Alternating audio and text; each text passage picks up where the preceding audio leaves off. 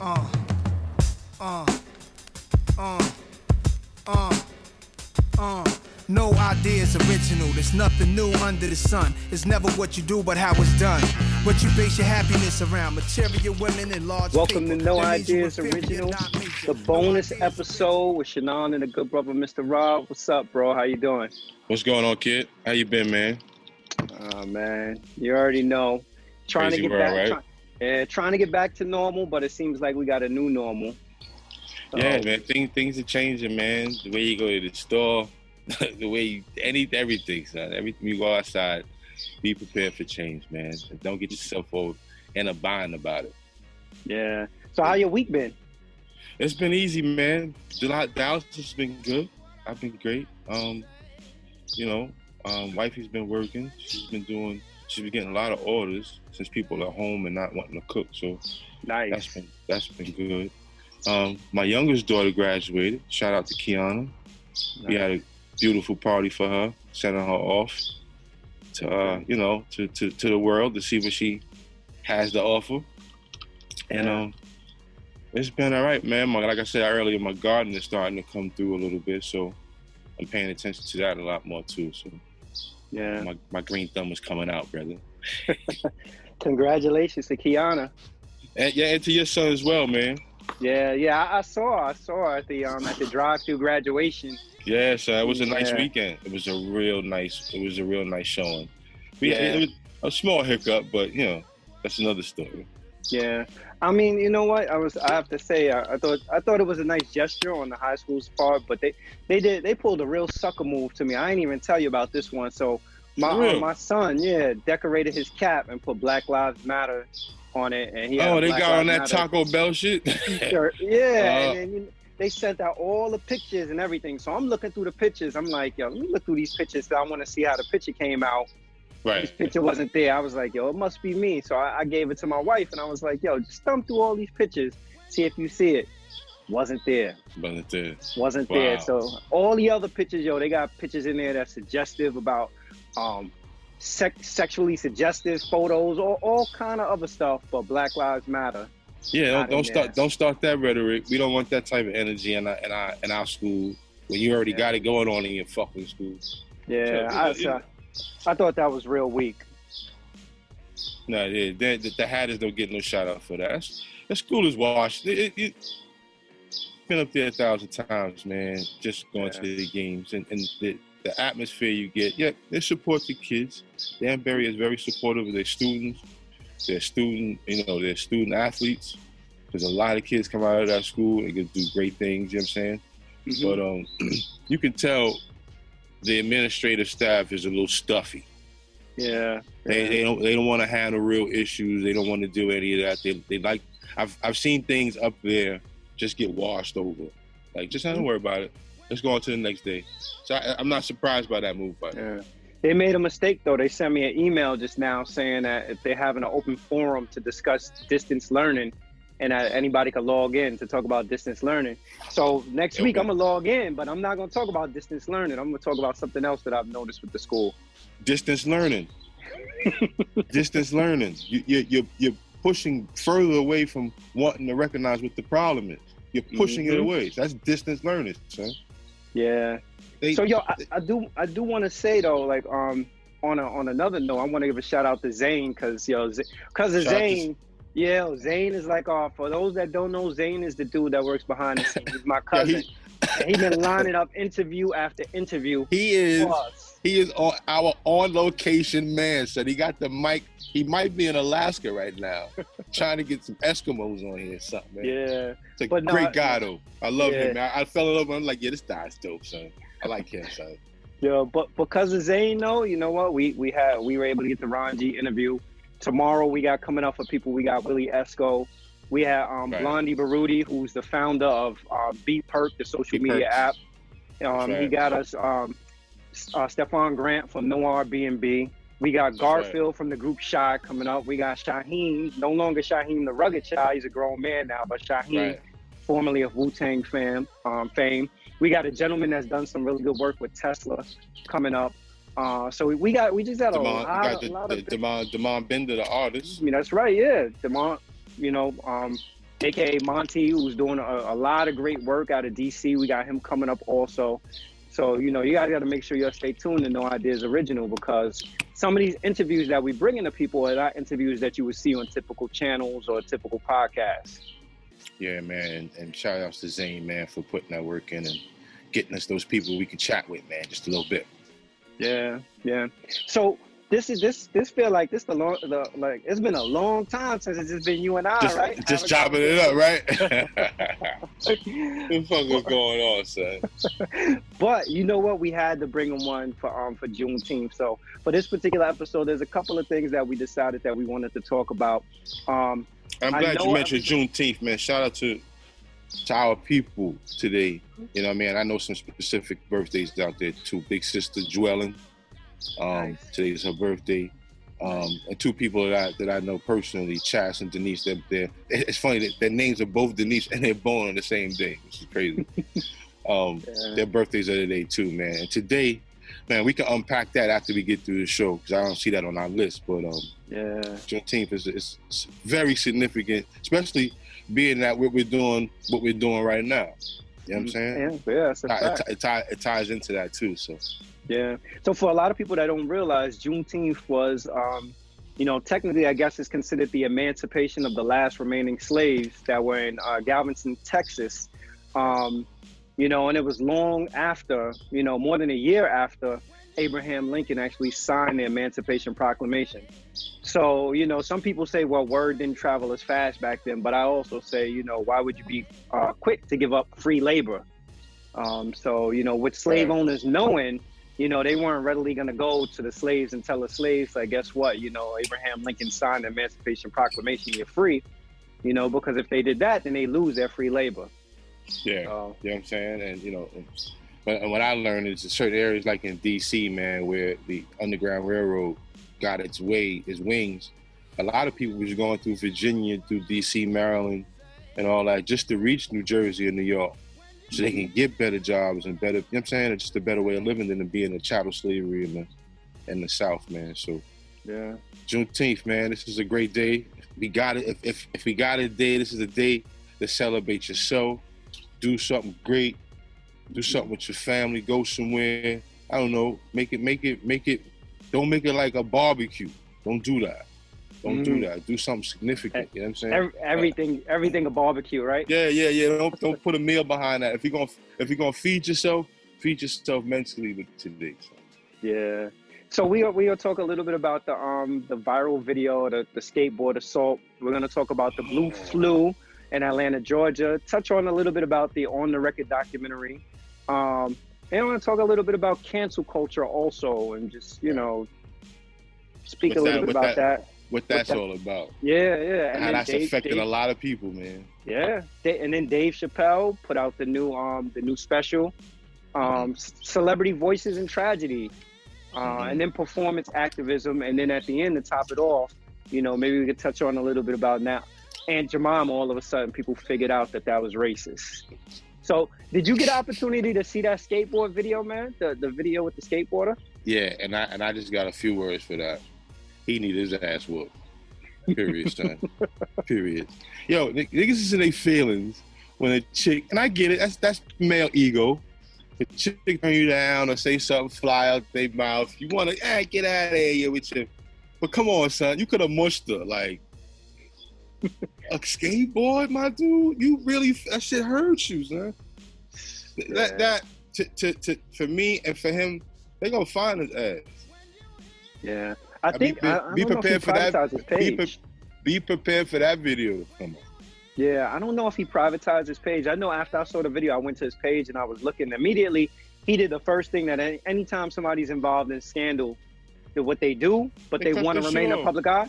Nah, he kept his page on, but he cut his comments off. So he wants you to see his pictures and to continue to view whatever it is that he got going on.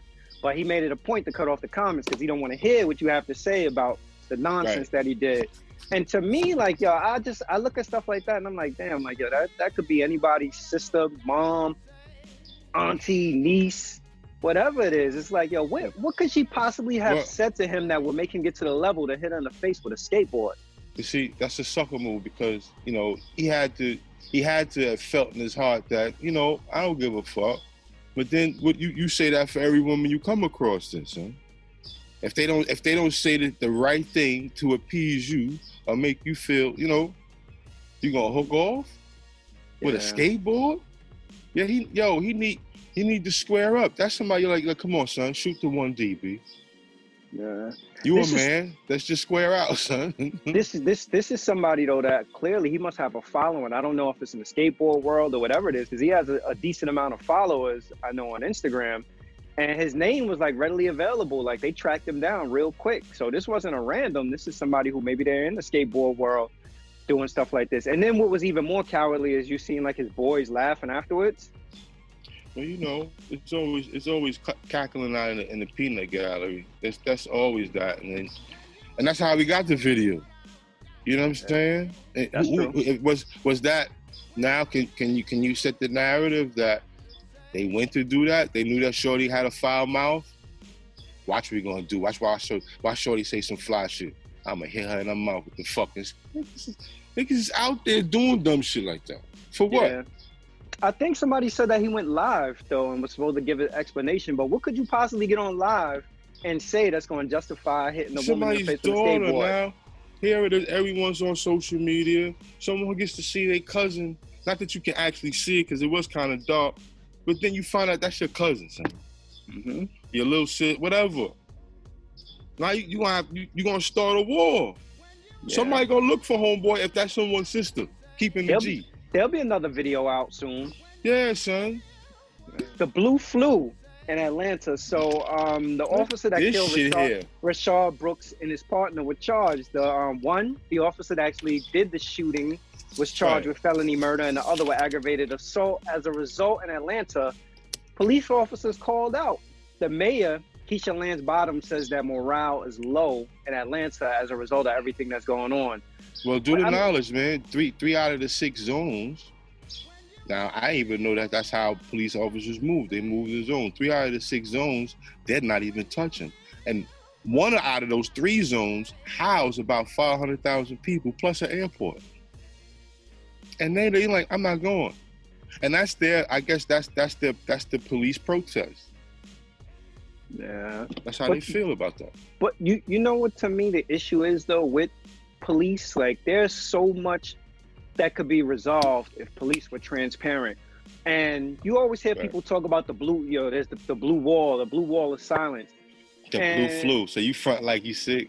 Yeah, so the blue wall of silence definitely exists because so many police turn a blind eye to all the ills and all the wrongdoings that goes on in the world, and they do all this cover-up stuff. I think I said on a previous episode, one of the dudes who I have the biggest issues with in New York City is the PBA, the head of the PBA, Pat Lynch, because at no point do they ever just come out and denounce whatever the issue is with the officer. And then I'm thinking in my mind, like, all this stuff that's going on, the current climate of the country, and we missed with Mr. Floyd and everything, and as a police officer, you don't know that this is a sensitive time.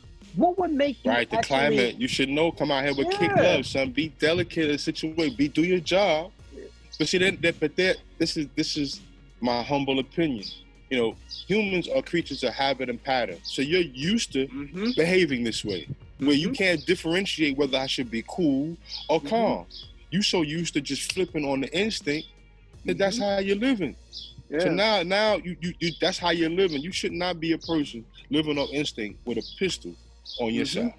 Yo, but where's the commanding officer though? Where's the commanding officer that before they actually go out on patrol, sit them down and be like, you know what the climate of what's going on in the country is right now. We need you to do policing that actually involves you talking to people. We want to de-escalate and decrease the amount of physical interventions that we have to do with the public. So why the hell are these people still out there doing this stuff? It's like, you know what, almost like a battle of will. Like, I'm gonna impose my power on this gentleman or this individual. Right. And for them, you know, this blue flu. I never even heard of the term, man. The blue flu. It's me calling out, but I can still get paid. You know what I'm saying? And I ain't got to go out there because I don't feel like going out there. I don't want to deal with that neighborhood that's dealing with the so-called backlash or the backlash of what's going on out there. I ain't gotta fuck with them. They got the power to do that. I don't know in Atlanta how it goes, but I know in New York City they have the Taylor Law, and the Taylor Law prevents civil service employees from striking. So whenever civil service employees, especially in a time when you got national craziness like this, you shouldn't be able to use that power right now. So you just want to chill out. And one officer, I think I heard one officer say, what did he say? Let's not police that neighborhood and see what the citizens say. Like, let's just how you like that? And I said, but my counter to that is, I see if you notice what's happening in Minnesota. What's happening in Minnesota? There's a small town in northern Minnesota where community leaders are NRA holders, maybe former military, which militia or whatever the case may be, but they're holding their town down because they're watching professionals come into their town and set fires. You know what I'm saying? And starting all of the rioting and the bull crap. And they're actually having gun war. If you listen to the video, I don't know if I sent it to you, I'll send it to you. But you listen to the video, they're trading shots with someone wanting to come into their neighborhood and set the town ablaze. Yeah. And the funny thing about it, in the video, the cops in that town almost like playing referee. They don't want to get in between. What is going on? So they don't want to get in between it. They understand why the black people are walking around patrolling their neighborhoods. I see them carrying barricades to cut off certain blocks, and they got walkie-talkies, and they're in a whole different mindset. But they're like, look, we got the right to bear arms. We're using our Second Amendment right for all tyrants. We're you know what I'm saying? We're using that. And we're protecting our family. We're protecting our children on the front line. I mean, they got blocks. People on night shift, day shift with the walkie-talkie. They got people in the earlier days talking to people in the community stores. Yeah. They say, look, we're protecting this area because this is what's happening. And we don't want your store burnt down. You know what I'm saying? And that's how if you don't want to police my neighborhood, I police my. Yeah. Those civil service employees though, like they use the sick out as power. That's a way to control the situation that's going on. But it's dangerous, it's dangerous, and again, it just reinforces to the public the reason why the public shouldn't trust them. You can set anarchy, man. And that's honestly my fear. Like, so if you as a police, you remove yourself from the equation and say that, you know what, you police yourself or I'm not coming in, then you put people in a position where they do feel compelled to have to take care of themselves and take matters into their own hands. And I agree with bearing arms though, even though at this minute, I don't carry, but I agree with it, son. And I know at some point in the future, you won't know when, but I will have me something solid, son. It's necessary. Yeah. So I'm hoping though that again, like the whole purpose of this movement and everything that's going on is that people are somehow, I feel like that the police have personalized this whole movement, and I think they're losing sight of what it's actually about. And there are officers I know that do step up though, but there are officers that I know that have stepped up, that I know personally, and that they've stepped up and they've actually denounced some of the things that go on in the force, and they're vocal and they're on the front line. They interact with the public and they know how to handle themselves, and they're about the community and everything. But for the most part, I would say that's probably maybe you might 5-10% of people that's in policing actually take that approach. All the other people's approach to it is pretty much, you know what? These are my brothers, because this is a brotherhood, if my brother do something wrong, and you got to be on the same accord when you're out in the world dealing with worldly issues. Mm-hmm. There are crazy people out here. I always say it, teachers and police officers have the toughest job because they're responsible for maintaining the morale of people and making sure you're making good, sound judgment when you leave out the house, when you're outside, when you're in public, that you're just behaving yourself. You know what I'm saying? That's it. You know what I mean? And that's a tough job. The partner of the officer, he was in fact charged with, I think, violating the oath. violating oath of police officers. So I guess they're recognizing that, you know what, that you're you know, to me, I look at it, I'm like, you're an accomplice. If you stand Has by. anybody seen that oath? That's like one of the most secretive documents. What does that oath say? Who knows, yo? Who knows? But I'm telling you, like, I definitely think that there's more awareness now being put in place where people are starting to realize that, you know what, it's not only about the person who actually got physical with the individual. If you were there and you didn't do anything to intervene, that makes you just as guilty. Now, with that being said, there is a sister that's up in Buffalo now that I think she's going through it, that ended up losing her job because she reported improper conduct from a police officer. And I see they're doing, I think, a GoFundMe for her now, and it's over $100,000. Correct me if I may pronounce her name wrong, but I think her name is Carriole. But she's somebody who actually has stepped up as a police officer and reported her colleagues. And I think as a result of it, they said that she was sued for like $300,000 or something like that. The woman is in treatment. She got all kind of stuff going on. You remember the case of what's that dude in Cali, the LA dude? Chris Broner? Yeah. The manifesto? Yeah. This dude had a manifesto that implied Dave Chappelle in it, but on a good end.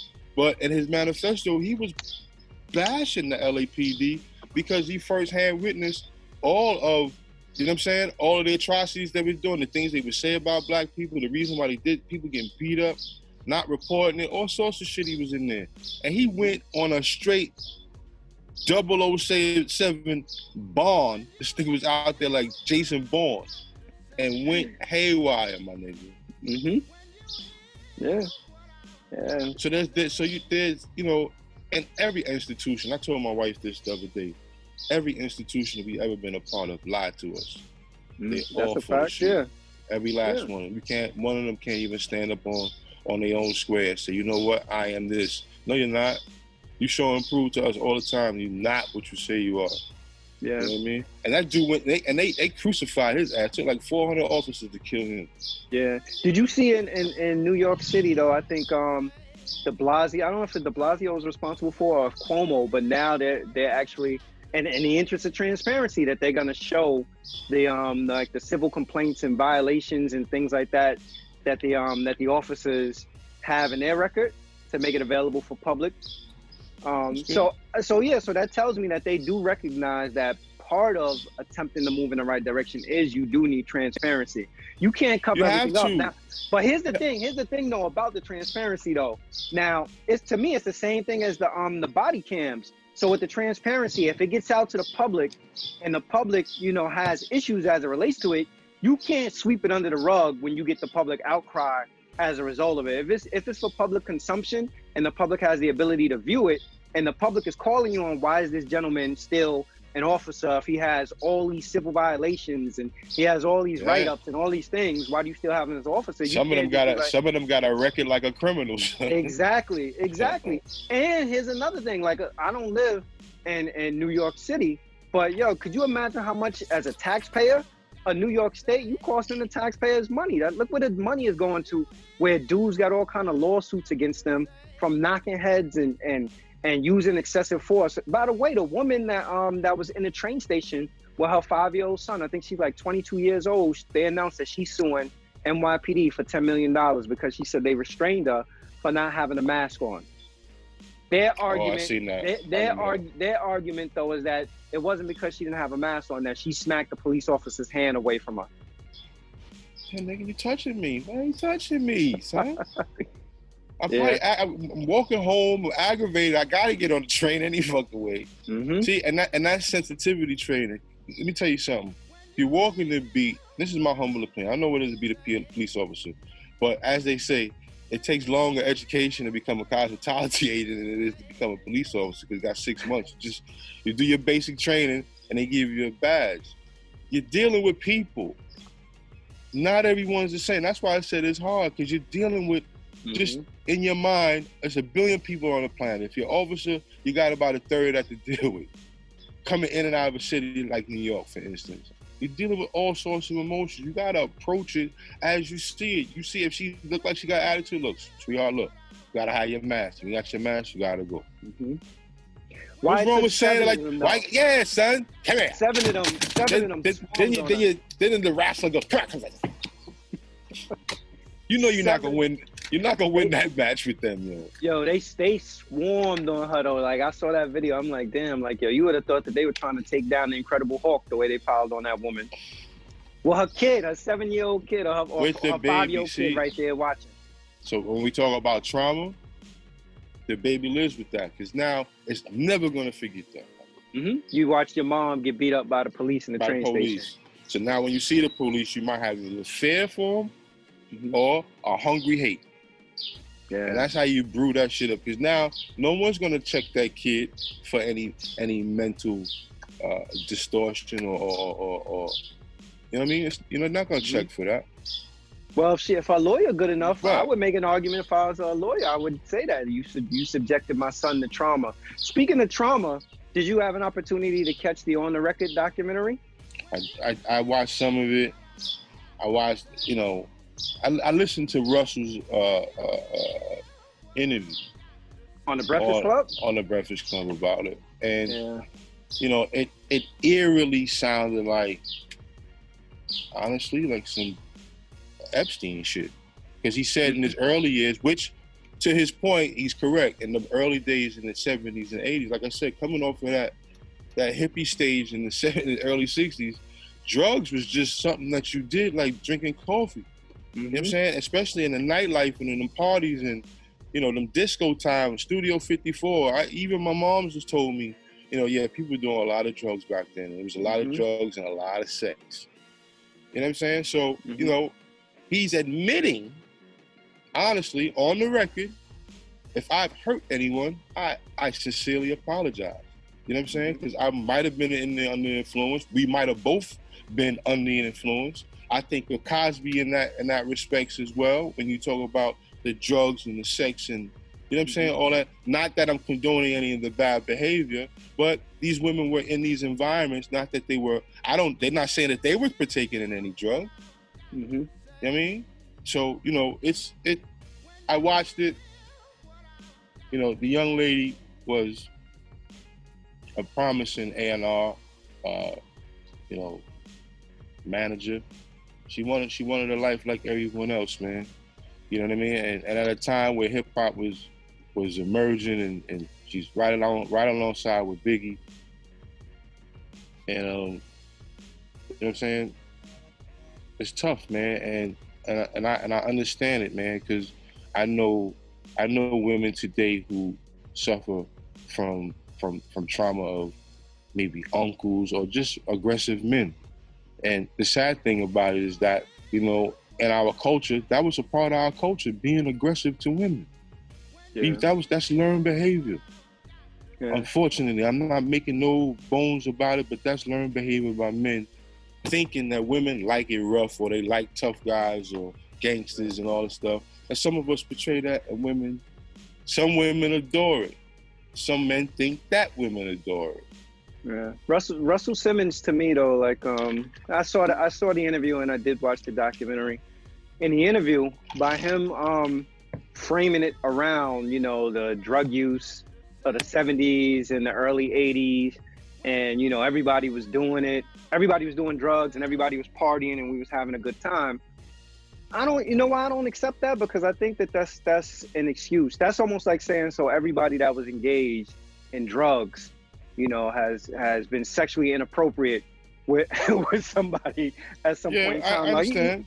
He has a number of allegations against him, and what's scary about it is all the allegations sound similar. It sounds like that he had a pattern of how he operated and conducted himself. A PR wrote that down. He memorized it. That's why listening to him explain it, I tell you, it sounded uncomfortably like a Jeffrey Epstein story. Yes, and he said, because he started going to saying, listen, I was with Asians, Hindus, Australia. I was all over the planet. I was the pimp. And he said, something though? Like, he even said the movie How to Be a Player was about him.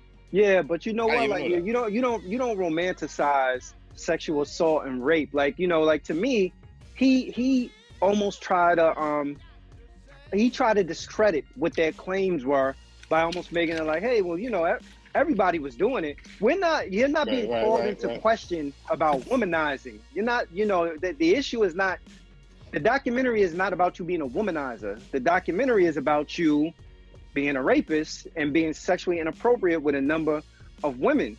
And I think like some of the things that he says, he falls back on, you know, well, I took all these polygraph examinations and all these things or whatever, and 9 separate 3-hour and all this stuff or whatever. Like, you know, he, to me, more so than any other person that was accused of this, is working very hard to attempt to clear his name.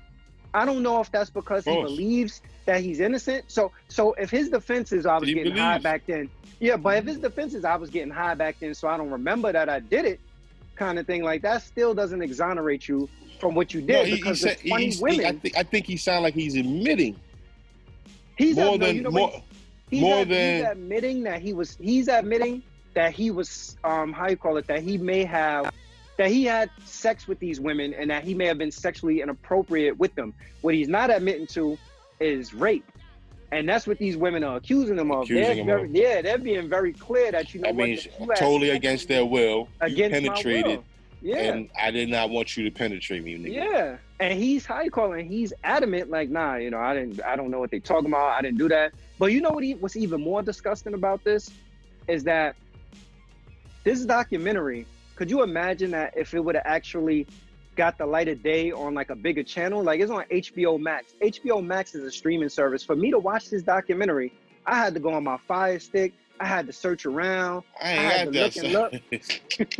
Yeah, I had to look and look. I'm like, yo, son, they done messed TV up, son. I was looking for it.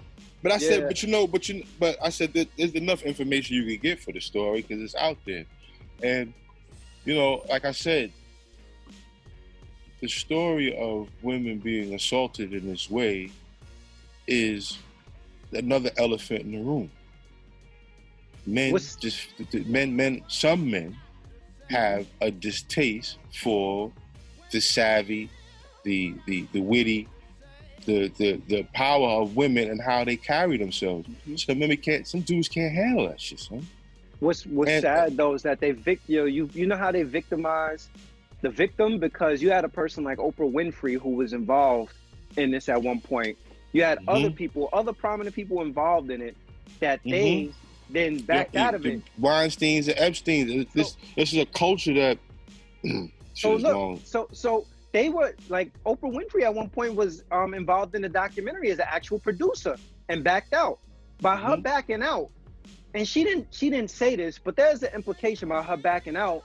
It hinders the credibility of Drew Dixon, because people are gonna be like, you know what? Why would Oprah Winfrey move herself away from this? They said there were inconsistencies in these three ladies' argument, because there wasn't just the A&R chick.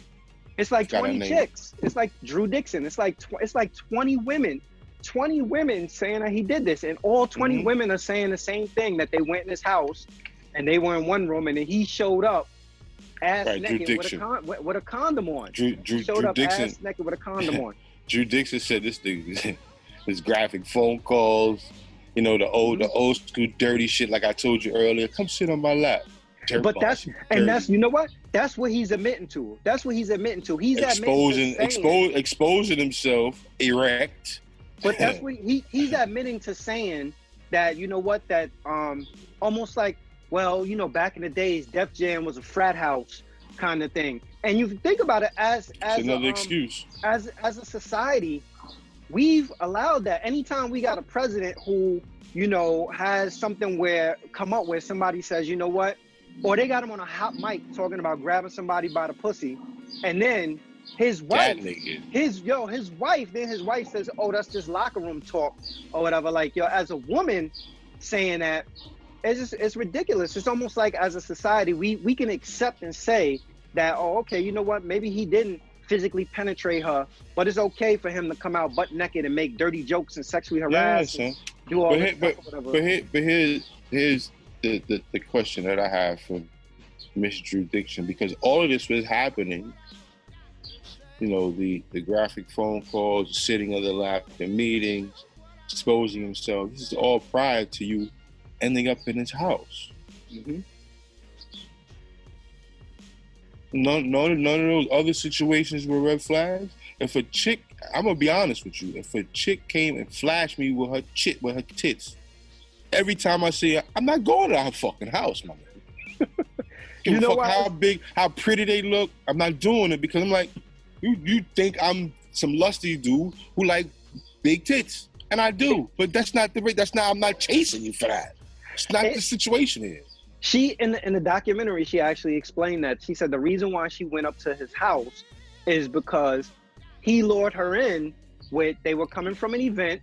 What do you do? They were coming from an event, and she was trying to catch a cab, and he said, you know what, you've had all the success for the company and you've done all these wonderful things. Instead of getting a cab, let me get your car service, and I have a demo from somebody that, a CD of an artist that I want you to check out, that I really want you to sign.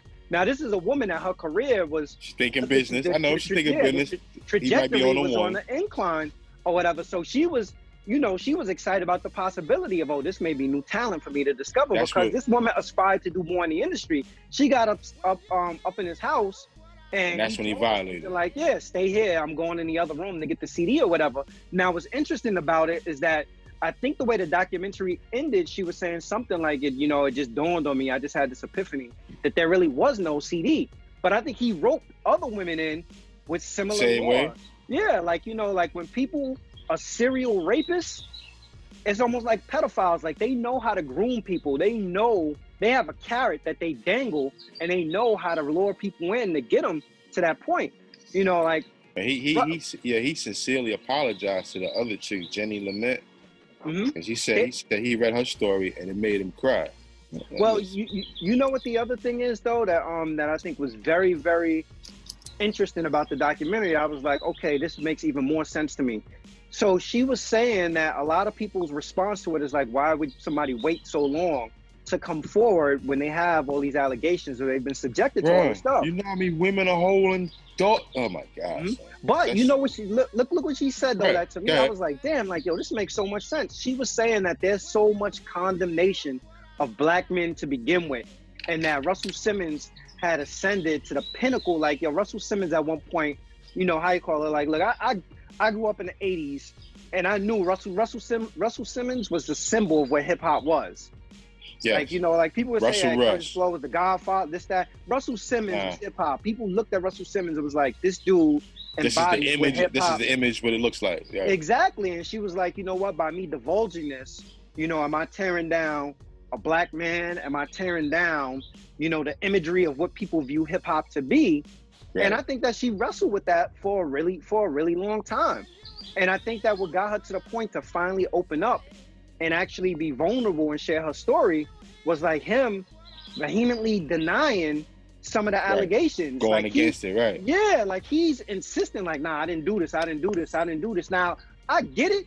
If you're a person who genuinely are innocent, or you believe or you feel that you're innocent, that you're going that you really didn't do nothing wrong. Right. But on one hand, you telling me you taking 9 polygraphs. On the other hand, I'm looking and you go to Bali where you can't be extradited. He said he was going back and forth. Should be going back and forth. Go back and forth to LA. I got the beautiful home here in Valley. Yeah. And then you laying out like all these other things about, I was on drugs and, it was a locker room culture and all this stuff or whatever. Like, nah, man, don't try to deflect from what it is, bro. Yo, I have to say, listen to all those women's story. I'm like, yo, where there's smoke, there's fire, man. Although the culture was what it was or is what it is, you don't have to participate. And that's the thing. Mm-hmm. When you make decisions like this and it comes back to haunt you, is that the question is, what was your participation in a lifestyle like that? Yeah. Think about the different approaches, though, to handling this, because when you hear about this documentary, everybody hears Russell Simmons. But Drew Dixon had a similar experience with Andre Harrell. Really? No, was it Andre Harrell? No, not Andre Harrell. I'm sorry. It was the what's the other gentleman that got the how you call it? I think L.A. Reid. I believe it's L.A. Reid. I think it's L.A. Reid. Yeah. I think I've seen that. Sorry about that, Andre Harrell. Rest in peace. Remember perfection, good bro. Yeah. L.A. Reid. That L.A. Reid had a similar thing going on with her. That L.A. Reid, she refused to sleep with L.A. Reid, and as a result of it, she said that L.A. Reid, passed on signing a number of acts. Like that, he just flat out was like, nah, I'm good on that. I'm not gonna sign these people, and that she knew that in fact that she was getting blackballed because she was reluctant to go to bed with this man. You know, so to me that seems like that was the temperature of what was going on. That's that climate, that's that world. I'm gonna just be a G, man. Listen, man, the war that's against us is the war words. The entertainment world, Hollywood, that's wizardry. It's witchcraft, man. And I hate to put it in that term, but that they know the power of money, they know the power of image, you know what I'm saying? And they glamorize and sensationalize so much that want people to aspire to be in these environments, and they put their lives and they lay their life right on the stake for someone to take advantage of them, not knowing what is coming left or right. Yeah. All in the efforts of getting a great career or living the lives that you want to live. You can't escape that world in that atmosphere, in that environment. It's toxic. It's toxic masculinity. Shit. Toxic masculinity. And here's the other thing: for all the women that said no, could you imagine how many women probably said yes and felt compelled, like I have to do this if I want to be in the business, or I want to go further in the business. Yeah. So no matter how much I think Russell Simmons attempts to explain it away or justify it with what was the times, because I think that's what he's trying to, those were just the times. Like, nah, my nigga. Yeah, rape was never in. Right, I don't remember when rape was in. Neither is lynching. And they lynching niggas today too, so. Yeah, that was never in. So kind of, following on the heels of that, I'm just wondering, like, I'm thinking about this this whole notion, because you hear a lot in this generation. You hear about the cancel culture, right? Do you think, I guess from your perspective, this generation, you feel this generation created the cancel culture? And is it easier to actually cancel a person versus a corporation? Well, no. This generation didn't start that, because all it takes is for amalgamated amount of people to get together and have the same opinions or nitpick at something that they don't like. At cancel culture, I think it's just nitpicking. Honestly, man, as soon as somebody makes a mistake or something goes wrong, you want to throw them out the window. You know what I'm saying? Mm-hmm. For whatever toxic behavior. It's almost like road rage. You see something like, these niggas, I hate these niggas. Come on, son. You know what I mean? And it's affected people in some of the worst ways. The person that comes to mind when I think of cancel culture, when you brought this up, was Chrisette Michele, just for taking the invitation of the inauguration. When speaking during the inauguration, this it ruined her entire life. She's lost deals. I think it messed up her marriage. She's even had a miscarriage, dealing with the stress. Damn. Of dealing with people just canceling her just because she accepted a moment in which she thought she was bringing people together. Yeah. But a career move like that turned into be a career disaster. His niggas excellent. No. We're not. She need a better. She need a better publicist, because remember, Steve Harvey went and met with. But I understand. I understand why she did what she did. That's a leap. That's a risk. High risk, high reward. It didn't work well in her favor, and that's cancel culture. It shouldn't be a culture. It shouldn't be something that just. And I heard it start on Black Twitter with something that happened, and people jumped on it, and it was like they just read the flag. Nah, we ain't fucking with him no more. And all of a sudden, no one's fucking with this individual. And that became the way of doing shit. And it's happening. It happens to police officers. Police officers in the cancel culture right now. Look, I'm going to take you back before social media and tell you the original, my first experience was seeing somebody get canceled. But they were supposed to be canceled, but I don't think it actually got canceled. There's two I could think of. The first one was a corporation, Timberland. Remember when Timberland, people found out like about the whole stuff with Timberland and racism, and people was like, "Yo, we boycotting Timbs and this, that, or whatever." And Timberland, I don't know how they did it, but after a while, they got their publicists, their public relations together, and they spun it, and they started making the T-shirts, "Give Racism the Boot," and all this stuff. But I think that was our first attempt in our generation at actually canceling somebody and being like, "Yo, you out of here." And the reason why I say that was the first one, because even if you think about Bill Cosby, you know, Bill Cosby, the comedian that brought it to light, all those stories about Bill Cosby with the with hitting people with roofies and all that stuff, those were stories that have been around for many years that people knew about. But now in this generation grabbed it, and it went full steam ahead. And they went full steam ahead. They took the bull by the horns. They weren't even putting out Cosby's accomplishments outside of all that either. But, you know, the man has so much going on that, you know, if you just put an evil spin on somebody's lifestyle of games, it's a wrap. Yeah. It's a wrap. For Chrisette Michele, I think Chrisette Michele, it's fair to say she cold. I don't know if she canceled, but she cold. But you know, the people that I can think of off top, that's definitely she said for 2 years. She didn't get a show? She didn't get no fans. There was a venue in Philadelphia that packed 1,500 normally. She's played there before. After she sung at the inauguration, she said you could hear birds in that motherfucker. There was that many people in that big show. It was hard. It was kind of just like, wow, son. But just because you sung at this nigga's shit, like. I'm trying to think though. I'm trying to think. Prior to her singing at the inauguration, how many Chrisette Michele songs were actually spinning on the radio? She was on radio. She was spinning her first album. I like Chrisette Michele. I like her songs, but she was a new artist. What was in rotation for her? She was in. Oh, what was? Fuck. I remember that song. Now look, it's definitely a good song. I remember it, but I just can't think of it right now. But check it out. When is the last? Now this is official cancellation. What's the last R. Kelly record you heard on the radio? When the last time you heard an R. Kelly record on the radio? When I play it. Yo, don't kill me. Don't kill me. I just got a lot of his joints in my playlist that pop in. It's just one. You know what I mean? That's canceled. Like R. Kelly don't get no burn. Yo, he get. Yo, I've driven. How you call it? North to south in this country. He's still getting streams. Song on the radio. Niggas are still playing his joints on their playlist, man. Yo, you know how many parties I used to go to parties where all the time it was guaranteed that somebody's gonna play "Step in the Name of Love." They don't even put that shit on no more. It's a dub for him. He's canceled. That's canceled. Like, yo, Chrisette Michele, she cold right now. If she get one, they put on the show. Back in the game. Yeah, they put on the show for a little bit, son. She put on the show. But R. Kelly ain't coming back, bro. It affected her in a way.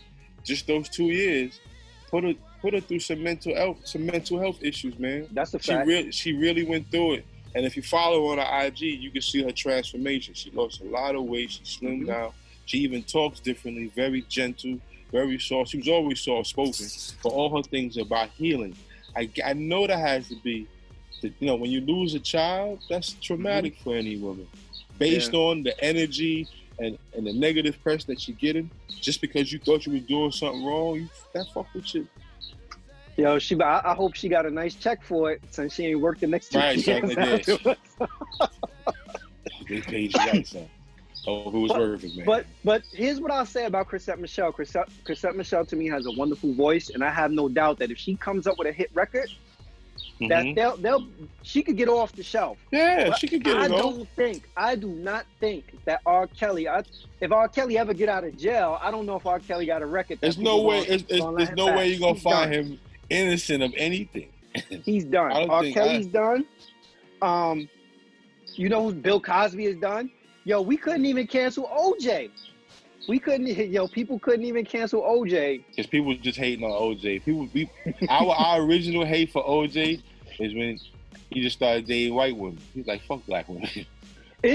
I'm hanging out with these white folks. I ain't fucking with y'all. I actually think it's easier probably to cancel a corporation than it is to cancel a person. And the reason why is because, you know, like, here's this dude R. Kelly that has this, like, just you said, you was like, it comes up on my playlist. This guy has an amazing body of work, has wrote some beautiful songs, wrote beautiful music for other people, right? So people are like, damn, like, you know, music is all about moods, memories, you know, it makes you nostalgic, and you hear certain songs, you're like, oh man, I remember where I was when this came on and that came on. So it may be a little bit more difficult to cancel him versus, you know what, Starbucks said XYZ, and I don't know if you saw the post that I put up, but yo, I'm done with Starbucks, bro. Like, yo, I was telling you, caramel frappuccino. Taco Bell too, not being able to wear any BLM paraphernalia. Yeah. Like, why is it that why do you feel like it's going to be a backlash with someone representing a matter of keeping people aware that, yo, my life matters. I matter. Does everyone matter? Apparently you all matter because you're still here. But the rest of us, they're trying to annihilate us. Yeah. That's not happening to you, especially by law enforcement. Let's keep it a G. There are people that they tried to cancel, but they couldn't. Like, I know with Kevin Hart, at one point they tried to cancel him also. Yeah, too many people love Kev, man. You know, so I agree with you, you know, with your early sentiment, what you said. Like, I think sometimes we jump out the window and automatically be like, what? This brother's done. Or the other thing is that they'll go back and they'll look at something somebody said or did 10 years ago, unearth whatever it was, and be done with them as a result of it. Like, I think if they unearth some dirt that somebody did 10 years ago, then it definitely is worth a conversation. And if that person's views haven't changed, or you see the same behavior as a result of what they said or did 10 years ago, then yeah, then they deserve to be on that cancel chopping block. But to me, it's just a different day and age with the era where people are so inclined now to just kind of be like, it's a wrap, you're done. We're a nation of followers. So if you see something trending, you almost believe it, because if that many people believe it, it got to be true. It's easy to get through life for some people that way, to stay trendy, stay on the surface of things. But when you start digging in deeper, you start like, hey, they're even the real stories. Oh, this ain't, you know what I'm saying? You get to find out, you know, other things, man. That involved actually doing research, which I don't think a lot of people do. Speaking of research, I'm sure you had an opportunity to watch Dave Chappelle's latest stand-up effort. I did. What you think of it? Dave, remarkable guy, man. The spontaneity of just doing something as magnified as that, and bringing awareness. You know, where are we at? And be very, very aware of where we at. Because what you see out your, you know what I'm saying? He's pretty much saying what you see out your window, that might be here for a little while if we can't get this straight. With these untimely killings, because they're happening so repetitive. And anytime it happens, you're gonna have these Chris Dorner situations, the LAPD situations, where people ain't gonna have they're not gonna feel anything about getting at police and ambushing them and destroying other lives and other families. And then it becomes the blue flu against coronavirus. Everyone's gonna be fighting against what the fuck is going on here. So man, listen, I loved it. I loved every sense of it. You know what I'm saying? You know what I mean? And that's where he brought out the truth of every institution has lied to us, every single one of them, man. And you know, even in my medical, dealing with my situation, I got to do my research about kidneys and all that stuff, because there was one, just as a quick point, I found out there was one of the medications that I was taking was for blood pressure, and they pushed it on it way before they made it discontinue, but I stopped taking it. That the results showed that it was high level, that people that took this medication resulted in high levels of dementia, even at early ages. Wow. What am I taking this shit for, son? And that's what Nels was like, look, let me start cooking some herbs in your food. She started cooking stuff fresh. Took me right off of that one. So way before they recalled it. But I did the research. You know what I'm saying? I see these big names on my pills. I'm like, let me Google that. and Google show you right there and tell you the side effects. I'm like, how are they giving this to the public? But people don't research. They figure as though you go to the doctor, he got a white coat, and he knows what's best. He looks safe. Take the pill. Nah, go read that shit, son. So I know his second job is working with the pharmaceutical company to push it on people. Right. So every institution is lied to us, man. You know what I'm saying? And you know, for 8 minutes and 46 seconds, for that to resonate with him, you know, on the time he was born, and he also had the other resonation time when Kobe passed, right before he was supposed to go to the Grammys. See, Dave is spiritual, you know what I'm saying? And he sees it not just on the surface.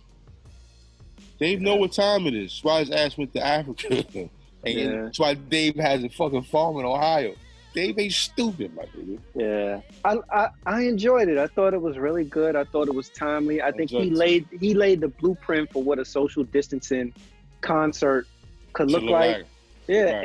It was sobering, and I've always appreciated Dave Chappelle's brand of humor. I think for some people, they don't necessarily get it or understand his brand of humor. Right. You know, there are some people who they want they want gut-busting anecdotes, and you know they want to see people over the top and everything. And I think that he's just very much somebody who stays in the pocket, delivers his material. And as serious as he was, it was almost like one of those things like, damn, if you don't laugh, you're gonna cry. Because he tells the truth, and that's what you want, and that's what comedy has always done. With a little joke in there, there's an inflection in there where it makes you laugh, but when you really think about what they said or what any of them say, it's like, wow, son, and we're actually laughing about that. Yeah, you know what I'm saying? But it hits home. And you question yourself, what was that police officer saying to any visual person that can see with my hand in my pocket? Was that a message to Kaepernick? Kneeling, got my hand in my pocket, I'm chilling. Chilling, my nigga. Like, I'm sweating right now, and I ain't even kneeling. Like, the fuck? I ain't doing that. What you know? Crazy, what stood out to me was the part where he was talking about, you know, why do we need to hear from Ja Rule? Why do we care what Ja Rule thinks? And it makes me think about like celebrities' voices in tragedy, and just celebrity voices in general. Like, I just think, like, to go back to what you were saying in terms of research, I feel like sometimes people get so roped into celebrity and fandom that they just blindly follow everything that these people say without actually doing any research and seeing the legitimacy of the message that these people are pushing. Like, I saw a video last night that had Denzel Washington, Morgan Freeman, and Lil Wayne in it, and all three of them were talking about race relations in the United States, and all three of them were saying that they don't see race as being an issue. Now, all three of them have a very different vantage point than the average person of color in the U.S. But in my mind, I'm like, these are three very influential people that if they're on their social media saying this or putting this out there, somebody is going to pick up on that, and they're going to be like, well, you know, Lil Wayne or Denzel Washington or Morgan Freeman said there is no issue. There's no issue. But that's when you have to have the... Yeah, finish. I'm sorry, bro. The other thing is that I think what happens is that people get become so in tune with relying on celebrities to tell them what it is that lazy journalism. They really lose sight of what the actual message is. Like, look, to me, Denzel Washington is a great actor. Morgan Freeman, Lil Wayne is a good rapper. But at the end of the day, these people are entertainers. These are not the people that you should go to or look to for, you know, information. You shouldn't think of them as being able to give you political highbrow information and stuff like that. Like, there are people that are boots on the ground people that are far more sophisticated when it comes to actually having these discussions than the celebrities. But again, getting roped into celebrity and fame and everything, that these people have become like de facto spokespeople for all this stuff. Like, yo, to me, one of the biggest platforms of when I begin to see the shift in individual thought versus groupthink was when Puffy put out Vote or Die. Like, he had the Vote or Die campaign, which was good because it was bringing awareness to people to vote. right? So bringing awareness to people to vote, voting across the board, I think is a good thing. But if you start endorsing people because, you know what, Puffy said I need to vote for this person. So because Puffy said I need to vote for this person, guess what? I'm not going to research the candidate or anything. P. Diddy had them hit records. I'm just going to go balls to the wall. I'm just going to do it. Yeah, exactly. And I think that that's what happens so much. And people have become, and it goes even beyond celebrities. You think about like social media influencers. You know, somebody could get online and have a following of 20,000 followers. An endorsement around clothing and sneakers to me is different than an endorsement around transgressions against human beings and causes. Right. You know, like, how you call it? Allen Iverson is my favorite basketball player of all time. He could say to me, "Yo, Shannon, you need to get these answers, these Reeboks or whatever it is," and I'm like, "Oh, Allen Iverson is balling in the Reeboks. Maybe I want those." But if Allen Iverson get online and fucking tell me who I should vote for, I'm gonna look and be like, "Nah, chill, bro. That ain't your lane. I'm not interested in that." But look into this. I'm like, what are you talking about? Let's go. What do you know about politics? I'm not even looking into it. Yeah, Allen Iverson, you cross people over. That's it. I don't need you for the other stuff. Famous quote from KRS-One. You don't know the history of the author, you don't know what you're reading. I don't care which book you pick up. That's a great quote. If you don't know the perspective of who's writing the book, why are you reading the book? Even if the book is full of information. Mm-hmm. Where's this guy coming from? And that's you shouldn't step out of yourself to retain any information other than if you're just basing it off of your own research and your own knowledge. Mm-hmm. Your knowledge is the most important knowledge, as far as self-knowledge, knowledge of self.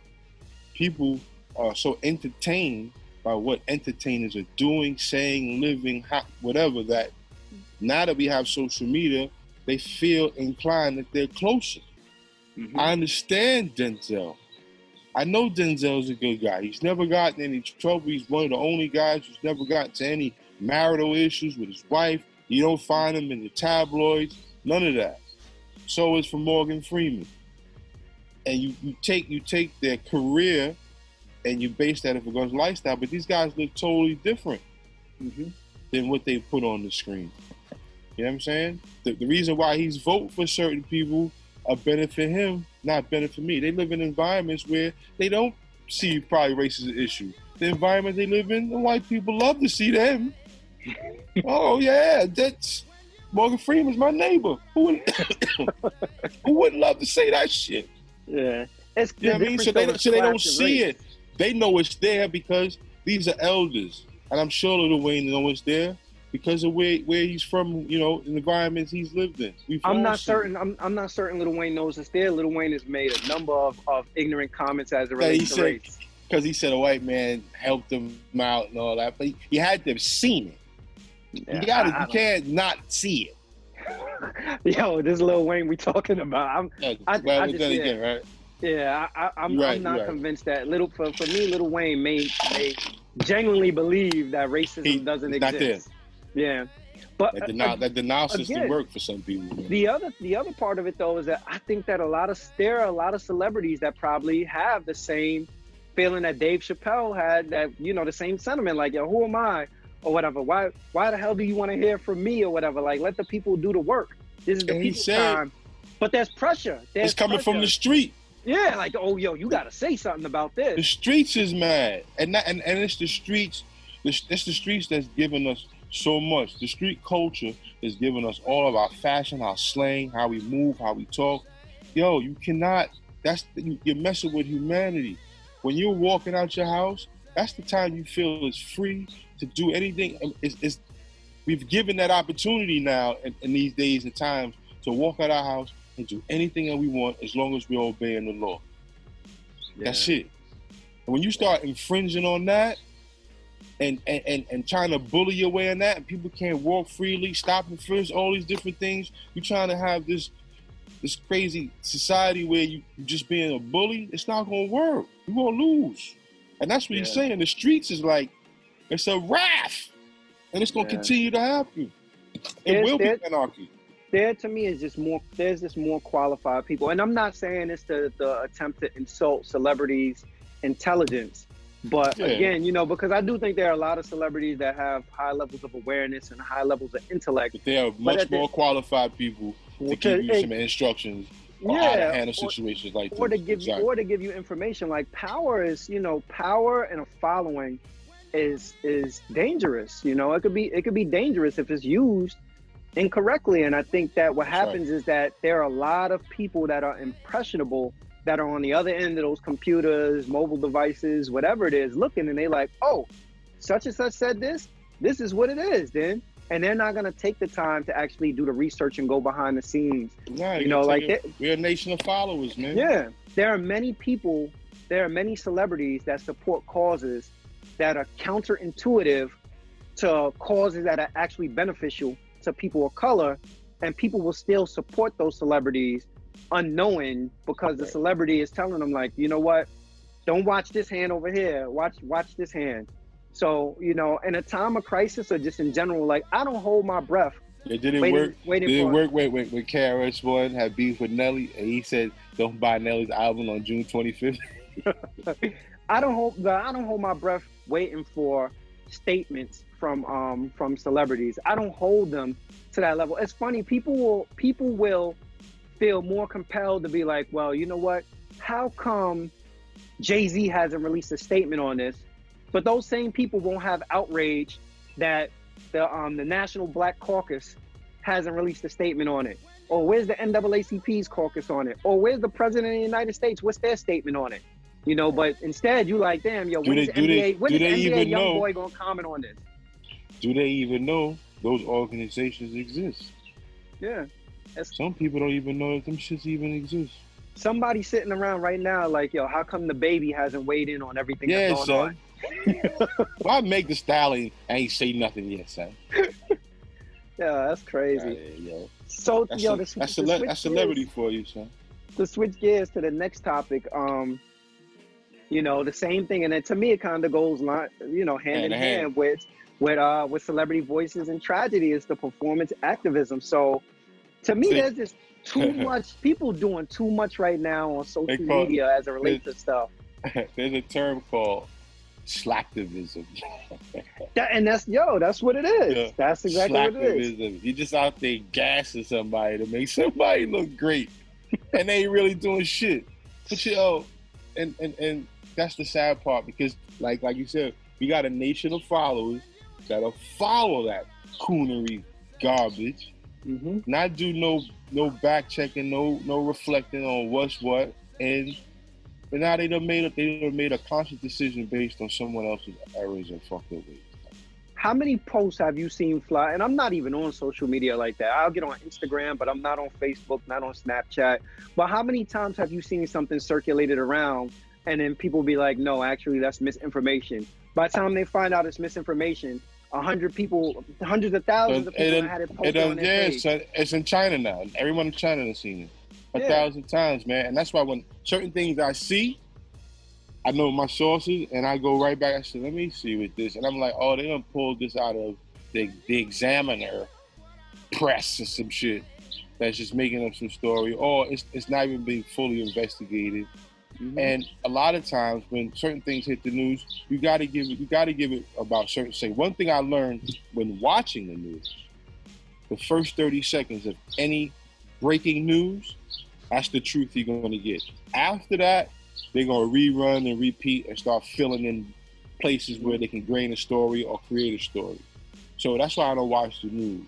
When it comes to editorial, though, you could get a little deeper and deeper, but people don't like picking up and reading nothing word for word. And that's why I said earlier, the real war that we're in is the war with words. Words is what's hurting us. People aren't reading enough, ain't picking up certain understanding of how things are happening because they're not reading stuff. They're not looking for those things. They wait for someone like Denzel and Morgan Freeman to tell them. Mm-hmm. That's a lazy way. There's some things I say to some kids I even know. Yo, son, go read a book.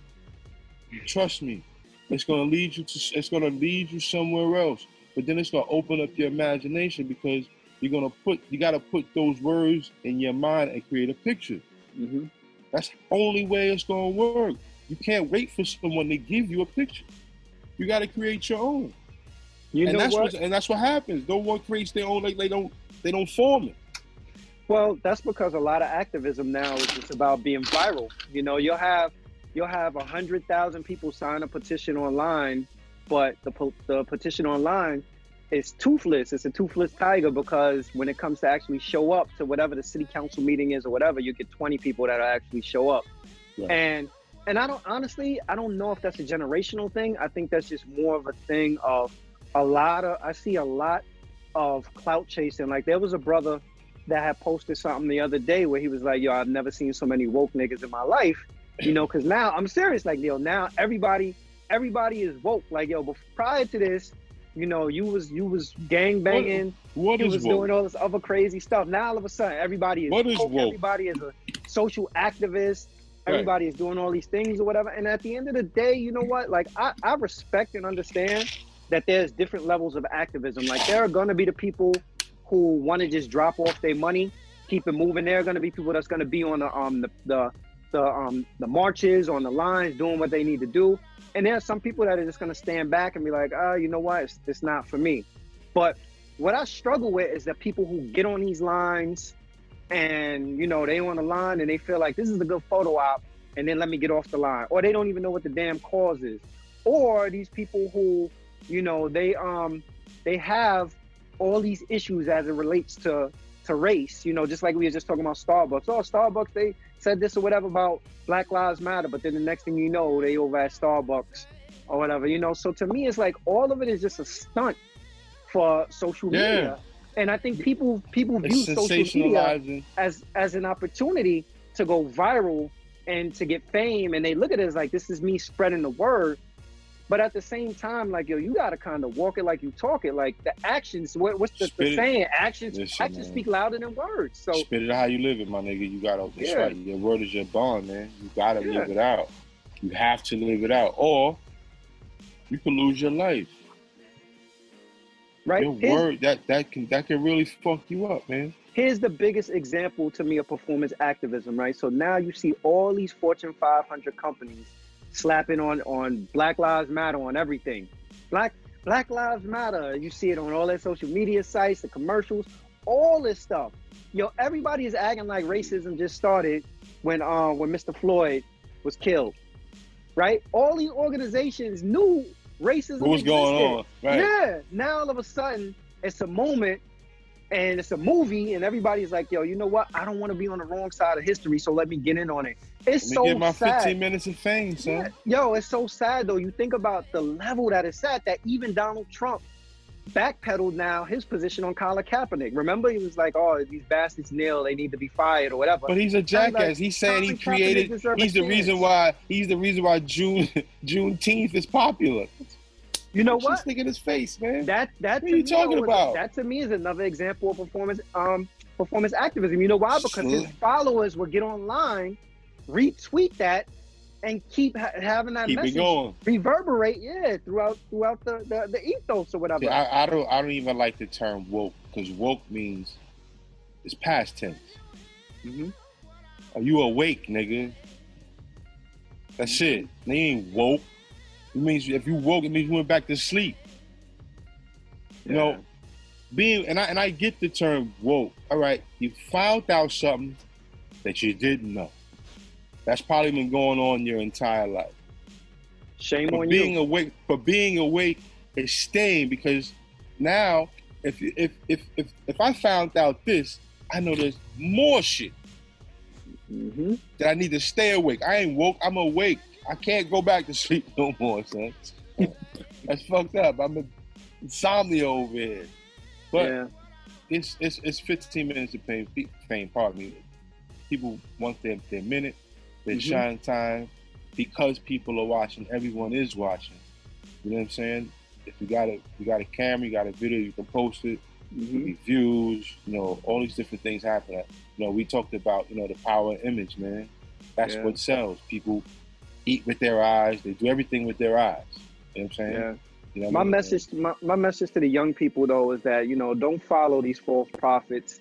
You know, like just you know, do the research, man. Do the knowledge to yourself. The devil's in the details, man. Like, spend 5 minutes if your favorite celebrity, your favorite blogger, whoever it is, if you're listening to this show or watching this show and you feel like it's something that me or Rob said that resonates with you, you know, don't just go on faith like, oh shit, Shannon and Rob sound like they know what they're talking about. Like, yo, feel free to fact check it and research it. Right, ask a question. Yo, Rob, what you meant by that? And I can build with you. I love talking about stuff. People say, yo, tell me a little more about that. By all means, I got a library of shit. I can. Yeah, but don't blindly follow people's causes, especially if the cause doesn't speak to you and it's not specific to you. So again, like in terms of performance activism, like we don't need you. Well, let me not say we. I don't need you as a quote unquote activist, just being a person who just continues to post information. Some of the information misleading or misinformation. You know, you're far more helpful to me without your fame, but your boots on the ground actually making a difference. That's right. You know, that's right. So, and learn how to follow yourself, man. That's a fact, for real. And you see now they doing away with Aunt Jemima. They just figured out that was racist also. After 150 fucking years, right? And mind you, owned by a company named Quaker Oats. Fucking Pilgrim on the fuck. What is going on? But this country, man. They make money off of our pain. They've been doing it since inception. You know what I'm saying? Mm-hmm. And what I hear now is that the family of Aunt Jemima has sued them in 2014 for $3 billion for royalties that they've never gotten for using that image. And that image came from, during the civil rights era, minstrel shows, and a white man portraying a blackface mammy. Ain't that some shit? Mammy. A white man portraying a blackface mammy, and it was a song called "Oh Aunt Jemima." You want to talk about imagery? That's and some crazy symbolism. Shit. Imagery right and there. Symbolism. Look now, like the ongoing debate is about all these statues being taken down. I don't think white people understand the pain that's actually associated with these statues. Like every day, you know, as a person of color, we got to go out and we got to look at these statues that's symbolic of slavery. Right. You know, like of you enslaving people. And it was interesting because I was watching the news the other day, and I happened to see Governor Cuomo, who's the governor of New York. He came on, and I think they were asking him his opinion about like removing all the statues and all. And he was like, yeah, you know, the statues need to come down and all this stuff. And then they was like, what do you think about the Columbus statue at Columbus Circle? He's an Italian American. And he was like, well, I think that represents something different. You know, it's become a beacon and it has a huge representation for Italians' contribution to America.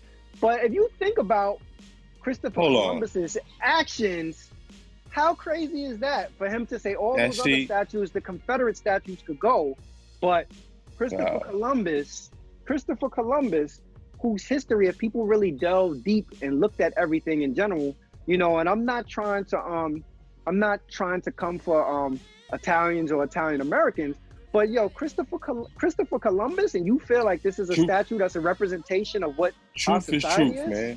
Truth is truth, and we're not to put anything under the rug with truth, or you're gonna trip over it.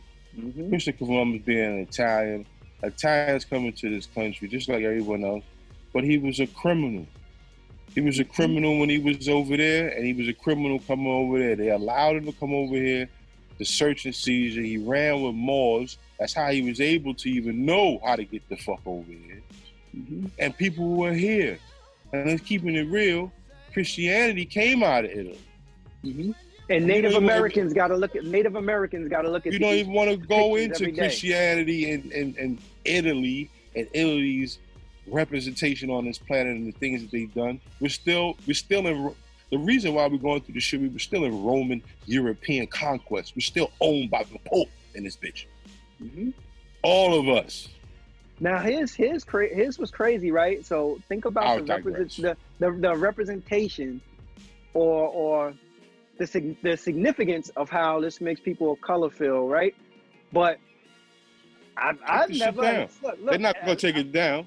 I've never seen a statue of Adolf Hitler. Never. Why is that? You won't, because the Jews will have a fucking conniption if you you put up any swastika. And the thing is, the swastika is the symbol of a swastika is the symbol of the sun, not Nazis.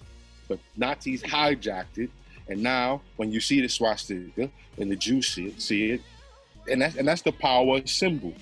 Mm-hmm. Powers of symbols is when you see them, it reflects a meaning, a substance, or some sort of whole, gamut of reasons why people are representing that. So when you're using symbols and you're taking down symbols, that's why these statues is coming down, because they mean something. Yeah. They hold weight, and people can't be walking by and seeing them. You know what I'm saying? There should be, rightfully so, there are no Adolf Hitler statues that I know of, and there shouldn't be.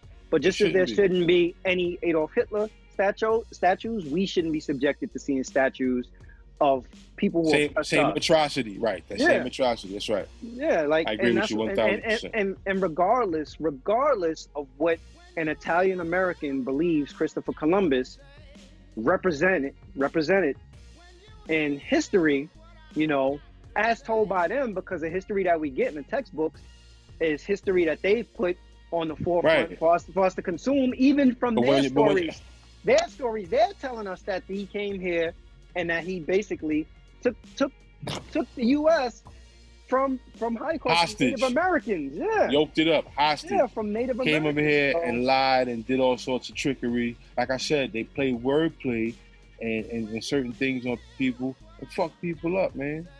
Mm-hmm. So we don't need none of them statues up there. All of them, the General Lee? All of them shits. Yeah. Start erecting some other statues, some statues of Frances Cress Welsing. You know what I'm saying? Mm-hmm. She need to be in front of some all girls, whatever, all women, whatever. She need to be up. There's tons of people who need to be erected who've done tons of work for our community. Mm-hmm. Why come out see a Malcolm statue? Yeah, you mad because everyone's gonna understand the ideology of Malcolm and bear arms? You know what I'm saying? Stokely Carmichael, you fucking right. Yep. That's the shit we need to erect. Them statues. Have you had a chance to go down to DC yet and see the Martin Luther King Jr. Memorial? When I was living in DC, I did run by there. It's a beautiful piece of work. Look how long it took us to get that. Right. So we overdue. We overdue, son. There's towns and areas where it should be erected stuff like, you know what I'm saying? Mm-hmm. So that's where we are, brother. That's where we are. Yeah. So what we got going on? That's it. This was our little treat, our little treat bonus episode to kind of warm you guys up for the next episode that's going to be coming out, which is going to release tomorrow, and it's our interview with fashion designer Willie Esco. Again, man, I like the interview. Yeah, we could be found on SoundCloud, Spotify, iHeartRadio, Apple Podcasts, Google Podcasts, Stitcher, and YouTube. Stitcher. Look, when you go on YouTube, like, comment, subscribe. Any feedback that you have with the video. Yeah, throw a comment in there. I want to hear what people think about us, man. Yeah, and turn the notifications on also so you could keep getting alerts as to when we put out new videos. We got some hot ones coming. Anything you want to say in closing? Man, listen, man. I know the times is crazy. They're about to open the world back up. I say, handle it with kid gloves. Keep your mask with you. You know what I mean? Dave Chappelle showed us how, in entertainment value, how we can still, enjoy it but keep our distance. I think it's a good practice. The